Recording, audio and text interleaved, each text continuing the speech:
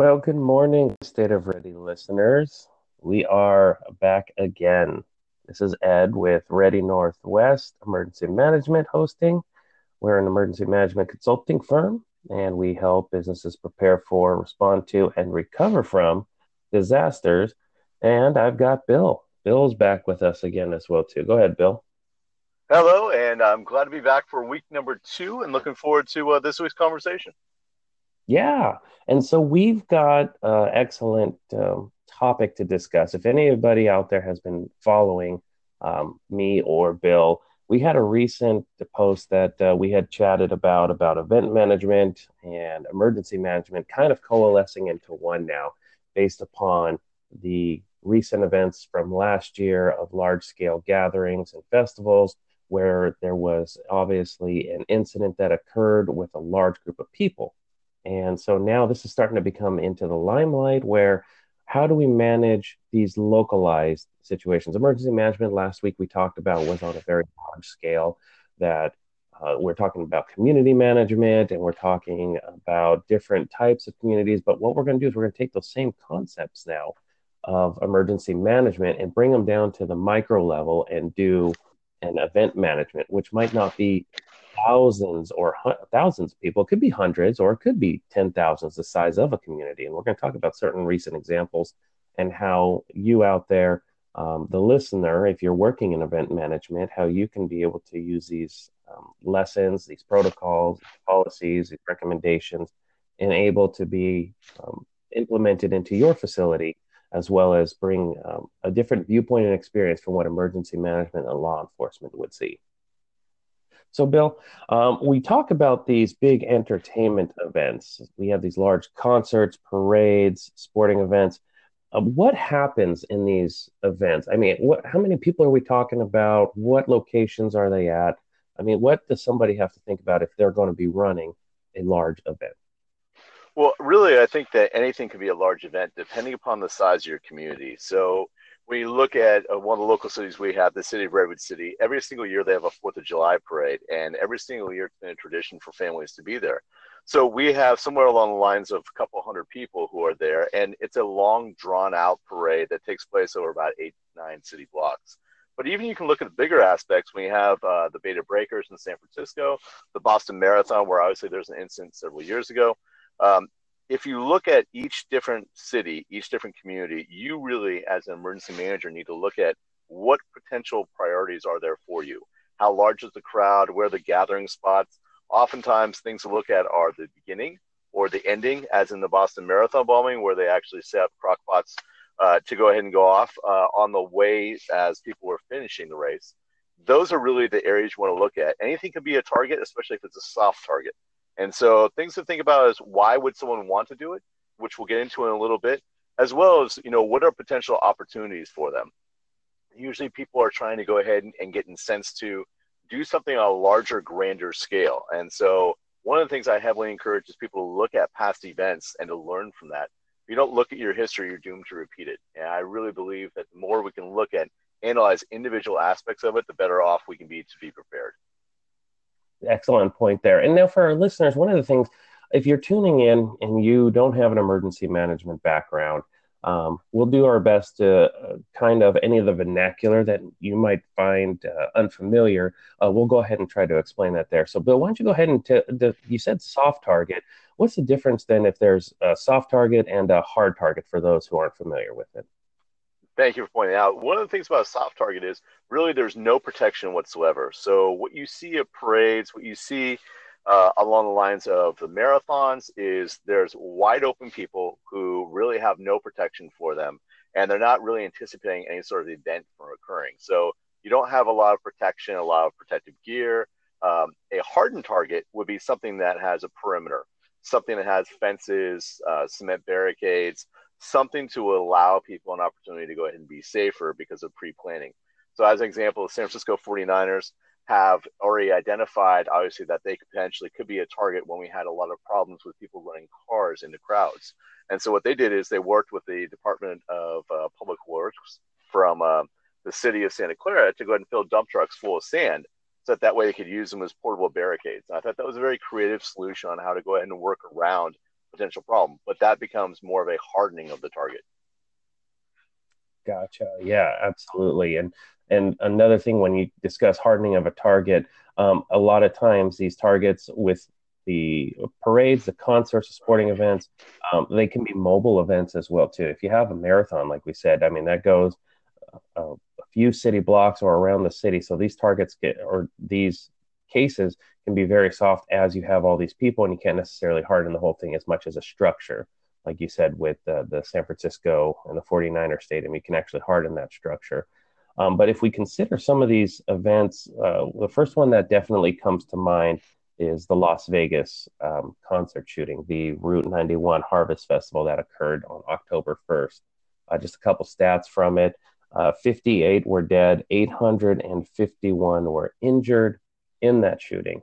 That is a huge number of victims and injured, all in that confined area and space that have to be managed at an outdoor event.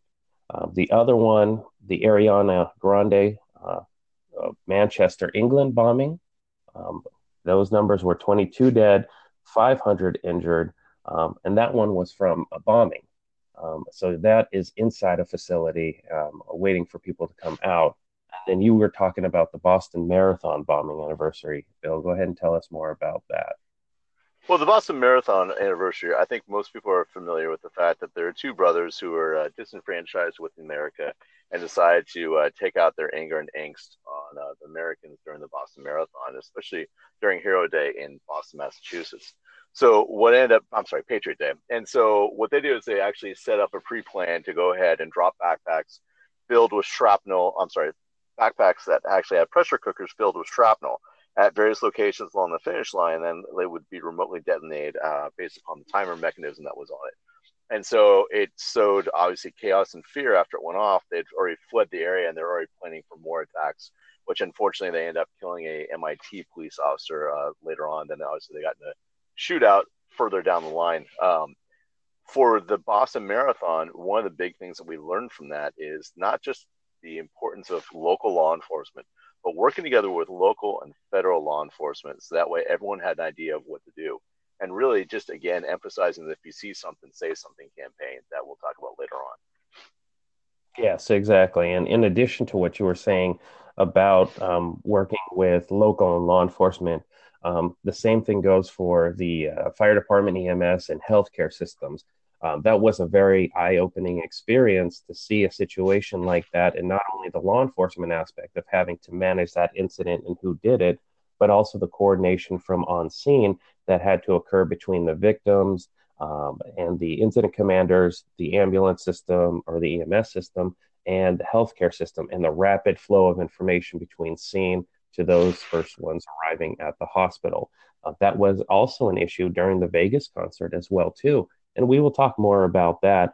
But when you consider these large scale events, you have a concentrated amount of people in a singular area that if something does happen, how does, in addition to your law enforcement respond, how does your healthcare coalition, how does your fire department and EMS system work to coordinate that from scene to hospital in an orderly manner so that there is enough of a response and enough of a time frame to get people to where they have to be in order to save their lives.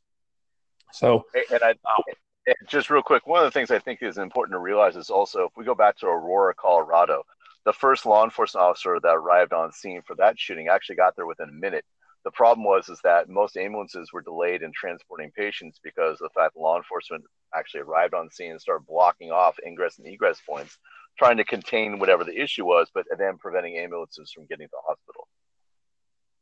Yeah, and that's excuse me, and that's definitely something to also consider as well too. And that's where this whole cooperation and coordination of all efforts that would be responding towards a particular incident needs to be hashed out beforehand, even tested beforehand as well too, so that we can identify that ambulances have a certain amount, and we can go and have another discussion about this because my previous background was working in healthcare emergency management with the EMS system for the Portland metro area. And so I've got a definite background to show how the coordination from the incident commander and the coordination between all the hospitals, we have 27 up here in the Portland area, in the 5 county area that we can discuss and talk about how healthcare systems can work with their EMS providers and the fire department to be able to effectively have a good response during an incident.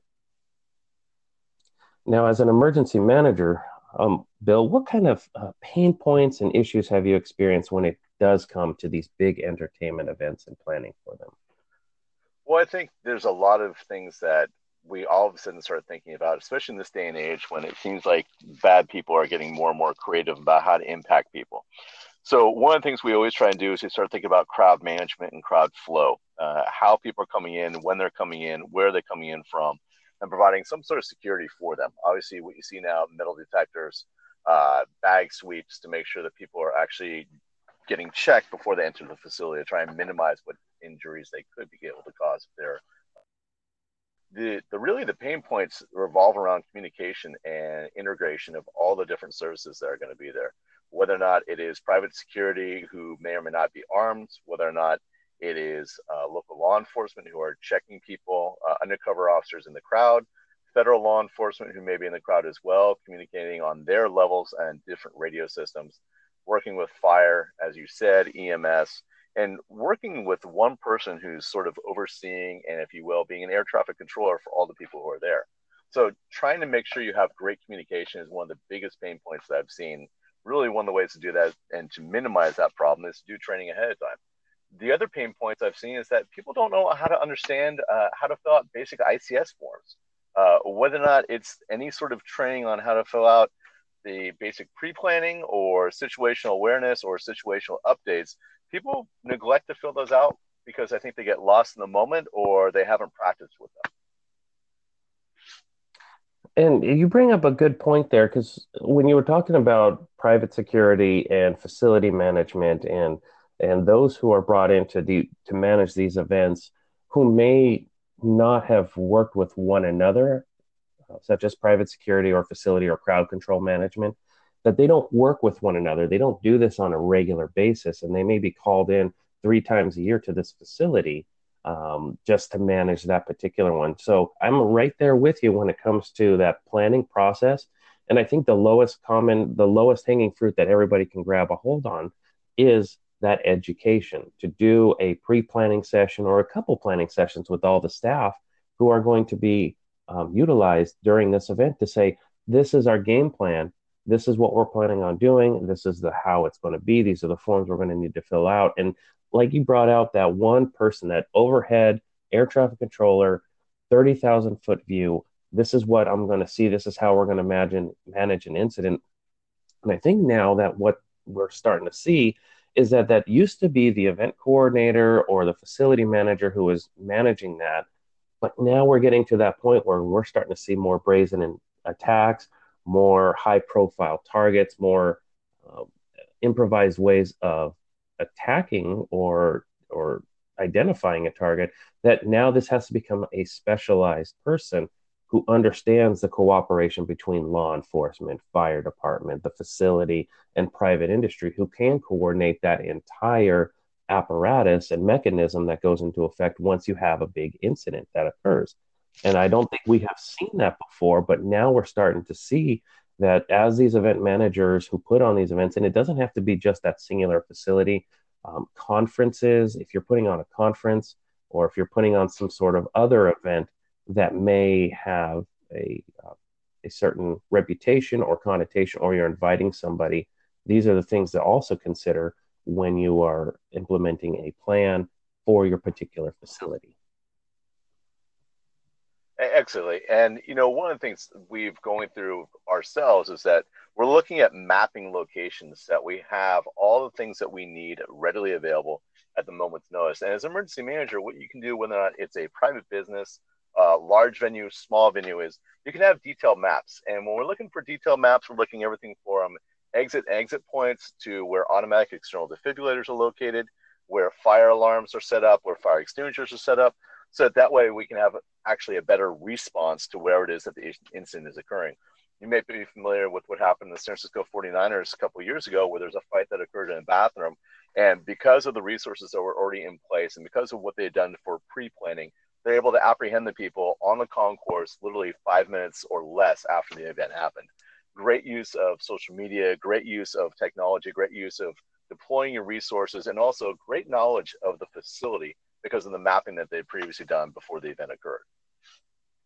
You hit that right on the point there. The mapping, giving the responders all the resources they need. And this just doesn't go, and that's a continuing thing. This doesn't go from large event management. Even if you have a small business, a manufacturing facility, a hospital, a school, whatever type of facility, having rapid access to those maps and understanding entry and exit points and stairwells and AEDs, um, first aid, bleeding control kits, making sure that those first responders have rapid access to that is very important in order to cut down on the response time and the fog of war that happens where we're trying to figure out what the layout of the land is and how to implement our strategy. If you have all of those things ready to go beforehand so that you can hand them to the first officer that's on scene or the responders that are coming, it's going to help out with their response tremendously.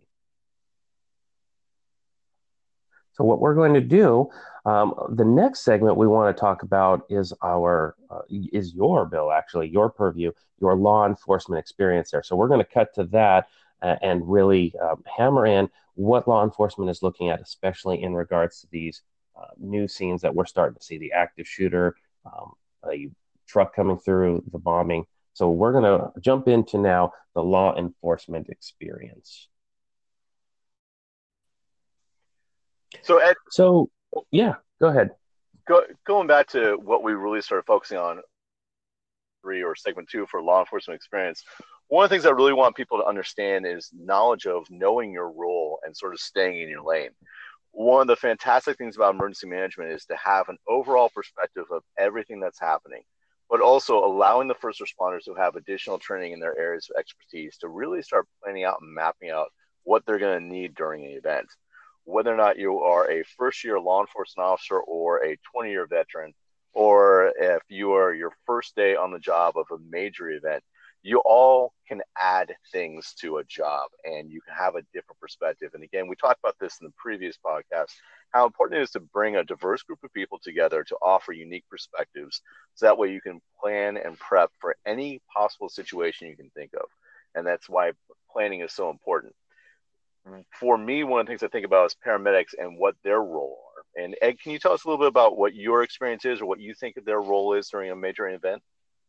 Yeah, I think paramedics and the first people that roll on scene to respond to any of the victims that may be there, their initial reaction is to make sure that they can, one, access the scene, two, identify the victims that need the most important. A triage site usually is created where you have basically tarps that lay on the ground for large scale incidents where there's a green tarp, a yellow tarp, a red tarp. And each one of those colors indicates the severity of that person's injuries and the how fast they have to get to a hospital. Anybody who's on a red is a critical patient that needs rapid intervention from either trauma care or into the hospital in order to stop life-threatening conditions, whether it is loss of limbs, internal bleeding, gunshot wounds, shrapnel wounds. Those people are the most critical and need to get to a hospital.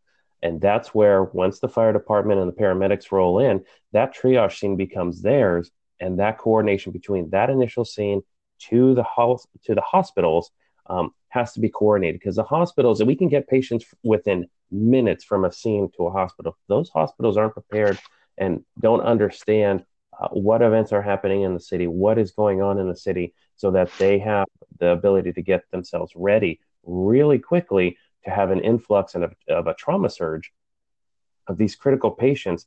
If those hospitals aren't ready, that becomes that weak link in that chain of trying to get those people to survive. And so when we're talking about planning, if we have large scale incidents that may be high profile, hospitals, even though they're not going to be on scene or responding, their emergency manager should be looped in. Their emergency manager should be in the planning process so that they can anticipate what may occur if they all of a sudden have a trauma surge of patients. And I think that you just hit on something that's really important that I've seen over and over again at exercises, which is you have the tarps set out and then there's no security for them. And what ends up happening is the law enforcement officers want to respond to the actual event. And they're not thinking about the need to go ahead and provide protection for the people that are treating the people. So what I've seen is people either get up and walk away from an exercise because no one's watching them, or there's been no protection for them, so they become secondary victims or potential for secondary victims. And that's a tactic that we've seen in the Middle East time and time again for suicide bombers, is that one will start and everyone will run to a different location, and the second one will detonate their bomb as well. And so one of the things we need to think about for planning is what to do in case of an improvised explosive device or in case of a drone attack, and how to go about managing multiple locations. What would a paramedic do as far as setting up a different location to go ahead and treat patients, or would they do that? That's a very interesting question there. We are moving on to a new phase of warfare that we're starting to see weapons being used within the United States that we hadn't seen before nor had access to, what you're talking about, drone attacks. I mean, that's not something we would have talked about 3 years ago, 10 years ago. The possibility that somebody can fly a drone or attach a payload to a drone that can cause damage. IEDs, we've improvised explosive devices. We've seen, like you said, the use cases that have happened within the Middle East that are now starting to be brought over to the United States here. So, as a paramedic, one of the things you want to make sure your job, a paramedic's job, is to ensure that you take care of that patient and you provide that life-saving care from the scene to the hospital. But now we're starting to see that paramedics are going to have to think about security issues and whether or not they are in the warm zone, which is close enough to bring the victims from the hot zone from where the actual incident is occurring, but then having to go, but not so far away as that you're in the cold zone where media may be staged or bystanders may be staged in a safe distance away from the particular incident. So now your mind is starting to go through and think about all these different cases. Can I get my patients out of here? Am I in a protected environment? Am I in an area that is susceptible to a secondary attack? Am I in an open field? Do I have large buildings around me? Where a sniper or another shooter can be, who can identify where those triage sites are and then potentially pick off more victims. We hate to play the devil's advocate of what is the worst case scenario and how can we go about it, because then we might end up with nothing. Nothing is going to work. But as a paramedic, as a law enforcement officer, as an emergency manager, we have to read into our responders those tools to think about that may be outside of their normal range of their scope of duties that they do on a daily basis. I think one of the ways to go ahead and do that is to handle a really good debrief. One of the things that we routinely do is we need to debrief a critical event, whether or not something happens or whether or not something doesn't happen. Conducting a debrief is important. And the first thing is you got to check your ego at the door. I understand that no one is perfect. We all can learn from experiences. And that when people provide some sort of sense of what they're seeing or what they're hearing or what they're feeling, that we need to listen to that and sort of figure out a way to adapt that and involve that. What I've seen is that we oftentimes break debriefs into different sections. So if you're a law enforcement officer, you're going to have a debrief for your tactical unit. If you are a fire service worker, you're going to have people debrief you from the fire. If you are a dispatcher. And so really what ends up happening is you get a disjointed view of what actually ends up occurring rather than just getting everyone into the room and maybe having a third party provide that debrief, who's somebody who is an emergency manager and someone from the emergency management group. And I think that really is where there's an opportunity not just for learning to take place from an emergency manager, but also learning to take place from all the other disciplines of what is going on, what they saw, and why they acted the way they acted. And what you brought out there about having those third party come in and oversee the debrief process, I had a discussion on Twitter yesterday about the importance of having that done on a county level for just general emergency response. Have another person, a third party, an objective party, review your emergency plans to see and basically dissect those plans so that you won't have an incident that occurs where you're like, well, our plans, they did not work as we thought, or you had these assumptions that one agency would do something when another wouldn't. And I think that debrief process of having a third party works well both in the post and in the pre-planning process to make sure that everybody is on the right, on the right level. You want everybody to get this as a learning experience. This was something having a large scale event such as Las Vegas or Manchester, England, or Boston Marathon becomes a learning experience for everybody within the industry across the nation and even worldwide. So, as you brought out, checking your ego at the door, it's okay to make mistakes. That's why we learn from them and that's why we improve our processes. So, make sure that if you do these debriefs, that it is okay to say, yeah, I screwed up, or I had this assumption, or we did not operate at 100% like we thought we would. It's okay because those processes are going to be implemented across the nation about what you learned so that they can help everybody who responds to an incident become better at what they're doing. And I think what you saw is a perfect example is the recent active shooter incident at YouTube in San Bernardino, California. Because of lessons that have been learned at other locations, there were plans and policies put into place to help events like that and help work through the process. Obviously, for there, it was a little bit different about the way things ended up happening from a multitude of issues. The suspect was unique. The incident was unique. The location was unique. It occurred in a gun-free zone for the workplace. And I'll tell you that we learned from other lessons of how to apply a rapid response working together across multiple law enforcement agencies, fire services, paramedics, and hospitals to make sure we treated people in a very fast and efficient manner. And that's why I think you didn't see the number that you saw in other locations, because really the response from the lessons we learned really was an advantage for everybody. Yeah, and thankfully, I mean, the count was very low, but you brought out that right there. That is an example of learning lessons from previous events, implementing them within your department, within your emergency management agency, law enforcement, fire department. And then once the stage is set and you get the curtain call, having that plan in place shows that we learn from each other. And like you said, the count was low, the coordination between all responding parties plus the healthcare system was on point. And that is the importance of proper debriefing, proper planning, proper training that goes into effect so that when an incident occurs, you have these lower, I guess you could say, what's a good word for nobody wants to respond to an active shooter incident. Nobody wants to have one. But the fact that you have proper coordination and the victims are very much not as high as we've seen in previous incidents. I think one of the things that sticks out in my mind is watching the firefighters who responded getting dressed in bulletproof vests.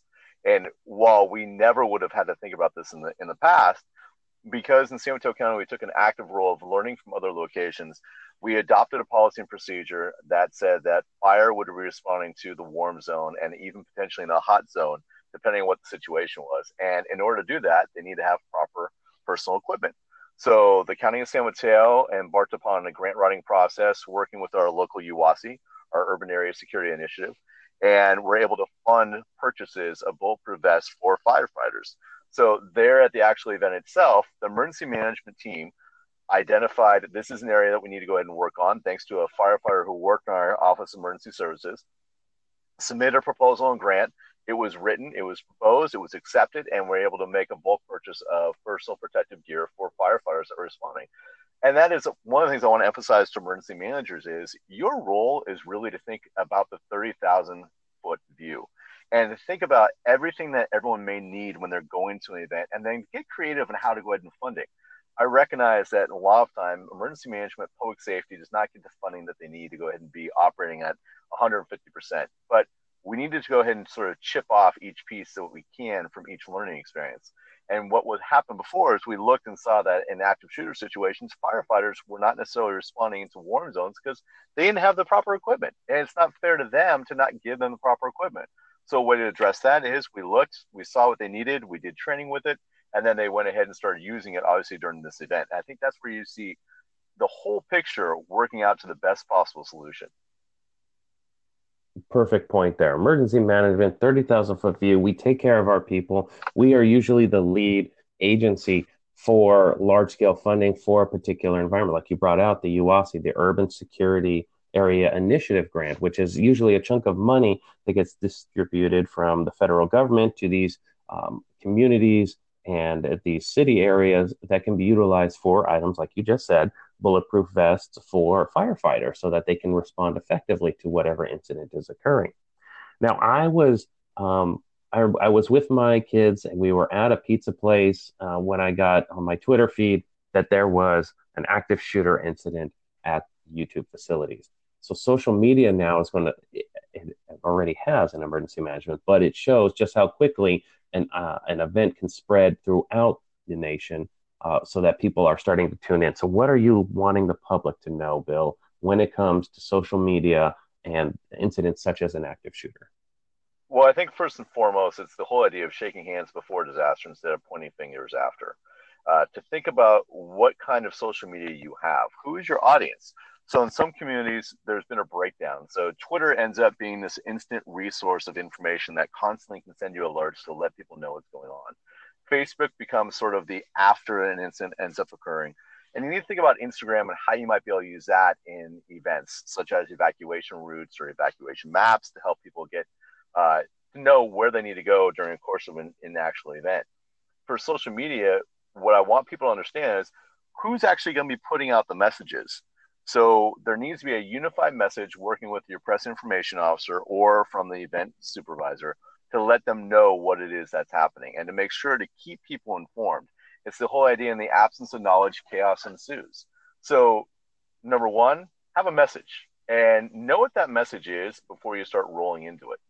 Number two is to go ahead and figure out who is it who's trained in that particular form of social media. And don't just assume that because you have some young person who's working within your organization that they're knowledgeable about it. Give them the training that they need to be successful in their job. Give them an opportunity to go ahead and do a test run so they know what's going to end up happening. And then find out where that training is. One of the things I do on my part-time is I teach social media. I know there's another group out of Southern California who also teach social media. It's so important to understand how to engage your audience and to get engagement prior to an event actually end up happening. By doing that, you can help your event management team to be prepared because you can see what it is that's happening. And I think, for me, I really start looking at social media as a tool for risk management. Yeah, I mean, there's absolutely 100%. That's where we're at with social media. It now has become a force multiplier for a lot of us. It gives us what we used to not be able to see beforehand, instant access to what is happening on scene through the feeds from Twitter, Facebook, Instagram, Snapchat, all of these, uh, because now our own cell phones are now our own media devices. So tapping into that social media and understanding what the message is really important for social media managers who are on scene working with agencies and departments to understand what that information is. And especially if you're going to be doing a large scale incident as a social media manager that is being broadcast weeks out in advance to hype it up, there are usually hashtags, there are usually people to follow. Get on board with those and start trending with them and identifying who they are or what those hashtags are so that you can follow them during an incident because information that you will need as a social media manager that can be passed on to either your emergency management or to your first responder agencies may come through the use of those hashtags. So be very familiar with those hashtags so that you can understand and pick out all of that vital information that's coming through. And I think really what's important for the event management team is to, again, just follow what that is because it help you identify what your risk may be. And I think when we start looking at risk management and looking at how that flows or how that plays into the event management team, I think we can start looking at the counterterrorism risk management and looking at what it is that may end up impacting your venue. We already talked about soft targets and hard targets. I think you need to reach out to your law enforcement resources that are available and reach out to your fusion centers. Ed, you and I had a previous conversation about a fusion center, and I think that's so important to be able to let them know what it is that's going on. I think you said up there that there's a see something, say something campaign. Mm-hmm. Yep, there is. And I think There's a that that's CISA. really good. Oh yeah, well, it's important. We may see those on billboards, the "See Something, Say Something" campaign, and we may think, oh well, it's just Department of Homeland Security or it's just law enforcement trying to get us to keep that in our head, and it might be something that's catchy, but they really do work. If you do see something and do say something, because what our fusion centers are, they were created after 9/11 because they understood that certain agencies had pieces of information, but we're not talking in a coordinated environment and putting the dots and connecting them together for the whole big picture. And the purpose of the fusion centers, and most states have a fusion center, is it's a co-located area where different agencies from law enforcement, emergency management get together and are able to take bits and pieces of information that comes through and turn it into actionable intelligence if they can connect the dots, thus preventing a future attack and breaking up whatever may have been in the process of occurring that could have struck anything from schools to recording or concerts or festivals. They're able in these fusion centers to take that pieces of information, put them together, and turn it into something that can be given now to law enforcement to break up whatever may be out there. And a lot of that information comes from the public. It's what they see. This looks unfamiliar to me. This doesn't look right. These people are asking the wrong questions. And so they make these phone calls to the fusion center. They get to take that information in and actually put it to something and realize, wow, this is a trend that's actually occurring within our community here. We better put some law enforcement on it so that they can do some more investigation. And we're going to talk more about that. I'm glad you brought that up, but we're going to talk more about that in our next segment on event management team, counterterrorism, and risk management.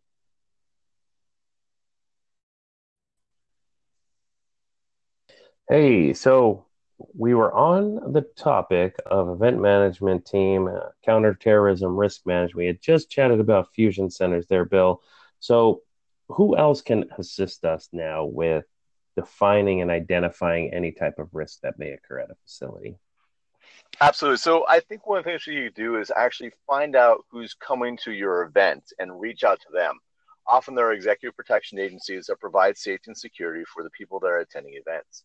They will be more than happy to usually share information about any current threats against a person or what things that they've experienced in other venues. The other thing you can do is you start signing up for notifications. So I am signed up for Team Rubicon's daily weather brief that helps you think about what environmental conditions may end up impacting your event. If you're having an outdoor event, you probably want to know about any high winds, any thunderstorms, lightning that will be in the area, so that way you can properly prepare and staff your employees. The other thing you can do is you can do your own research on open source, and open source means anything that's readily available on the internet. From there, you can look at previous events that the people have performed at and the venues where they've had concerts to see what things may have ended up happening there to help you prepare for the same type of clients or customers that may be coming to your location. It's so important to know what that group brings and think about who that is.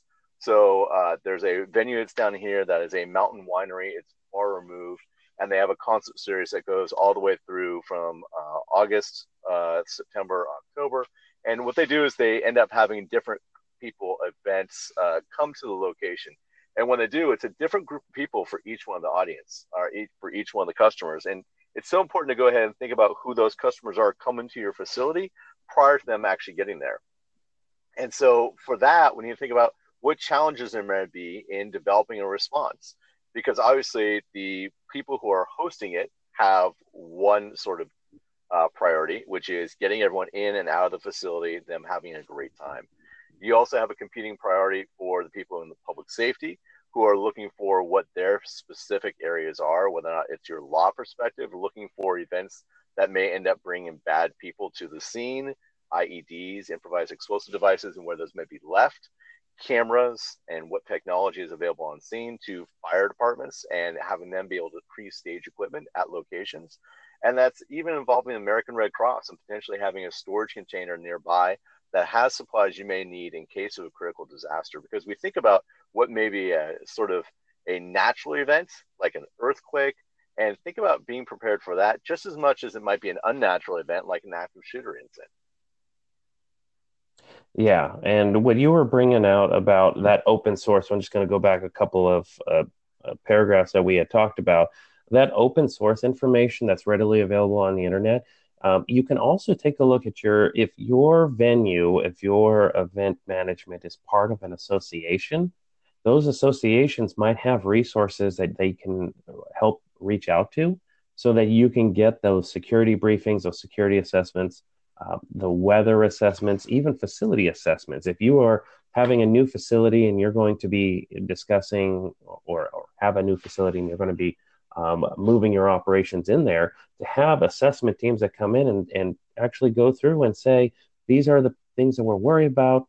These are the weather conditions. These are the safety precautions. These are your et cetera, et cetera, et cetera. And then give you that type of assessment so that you're able to take a look and plan accordingly with law enforcement, with fusion centers, with the first responders that come on scene. So reach out. The resources for venue managers, for event managers, for facility managers is everything's out there. You can take a look on open source. You can make a phone call to law enforcement, to the fire department, to emergency management, and they will be more than happy and willing to be able to provide you with either a person to assist you and walk you through the assessment, or at least resources that they can point you to so that you can conduct your own assessment. And a lot of that may cost nothing, but sometimes it may cost money. And so there are areas and opportunities to work within law enforcement, to work within the fire department, that maybe you can go in on and co-sponsor a grant request, cameras, anything that provides additional amounts of security for both the public. If you're providing a public good, which these venues do because they bring in tax dollars, they bring in visitors, tourists, anything that brings in for the public good that you can work alongside law enforcement or first responders, and that might be able to come with additional resources, give it a shot, see what can happen. And I really think there's an opportunity to partner with technologies in development. One of the companies that's here in Silicon Valley is a company called V5. And V5 has a technology system that integrates not just a camera, a license plate reader, a facial recognition. It actually smells things, certain chemical properties, so that, and it's also a gunshot locator. So it's sort of an all-in-one, one-stop shop that helps you go ahead and use at your venues. And for them, they simply started partnering with different local law enforcement, started looking at what was available to them. As an example, BART PD is extremely spread out. It's a transportation system. And so they started partnering with them to go ahead and roll out devices. That way they'd have an opportunity to not only protect people, but also use it as sort of a testing and a training for themselves to see how they could enhance their product. And I really would encourage people in emergency management to get creative about what solutions are out there. All of us usually are near some sort of community college where there may be a graduate student who's looking at running through a program and maybe come up with a great idea that just needs an opportunity to go ahead and test it. And as emergency managers, that's what we should be doing, is thinking outside the box, to be innovative, being creative, and integrating technology into every single response that we have. Yeah. EM 2.0, EM 3.0, as I bring out, is that adoption and integration of new technology inside emergency management before it becomes outdated. I mean, if we can get ourselves ahead of the game and start to scoop up all of these ideas and these graduate students and these tech startups and be able to implement them into emergency management. Now, the emergency management mechanism in general might not be able to absorb it, but facility managers, independent emergency managers who are, or private emergency managers who are working for healthcare facilities or manufacturing facilities, they might be able to bring in this technology and see how it works and have it really adopted across their platform or within an entire community if they're able. We have the ability now to take in so much more information than we used to be able to, even back when the treaty happened 13 years ago. We have the ability to take in all of this information, and now we might just need a program to put it in or an app to use it. And we can turn all of that information then into actionable intelligence that emergency management and first responders can use. If you have a graduate student, if you have some students coming out, I know emergency management is the hottest degree field out there, take them in, give them a project to do, see what they can do with it so that they gain the valuable experience of working with an emergency and as a team. And they can also develop something that would be really cool and be able to implement in another life-saving response of whatever type of disaster or incident may occur. Absolutely. And that goes again with the idea of being creative and getting people from different viewpoints and different perspectives to help you in your job as an emergency manager. Going to be when you have to come up with solutions on the moment's notice that we all need to do in emergency management. Yeah, I recently attended the Oregon Prepared Conference, and it's interesting. We are all on the same stage, and you can a shout out to the director of Oregon Emergency Management for the concept of this. Um, we're all on the same stage. It's like we're a bunch of improv players, and we have to balance off of each other, and we have to make sure that whatever situation is presented to us, we don't get to choose, but we do have to work together. And so it's important for us to maybe even think outside the box. It doesn't hurt as long as we all have that same objective to be able to get from where we started at all the way to the very end with the least amount of loss of life, with the least amount of loss of resources that we possibly can, so that we all work together for that same continuing objective. I think it's so important, it's the idea of sort of, again, shaking hands before disaster. So that way you're not pointing fingers after, and really not just being able to survive something, but be able to thrive through it. Make sure that you're able to go ahead and be successful, not just all the way through the event, but also in the recovery phase where you're learning, okay, these are the things and lessons that we learned. And so we're going to be more successful the next time that we have an event at our location. And you bring up a good point, because what we are going to talk about next episode is we talked about all of this event management and what facilities can do.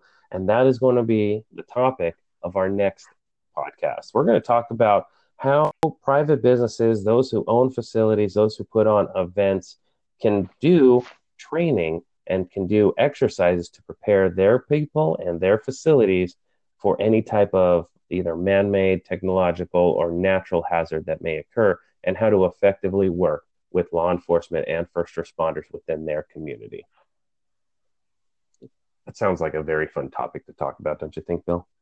Absolutely. I think it's going to be entertaining, and I also think that we have some great lessons learned from exercises that we've conducted before. Excellent. So we hope that you'll tune in next week for that. We appreciate you listening in this week to the State of Ready podcast with Ed and Bill.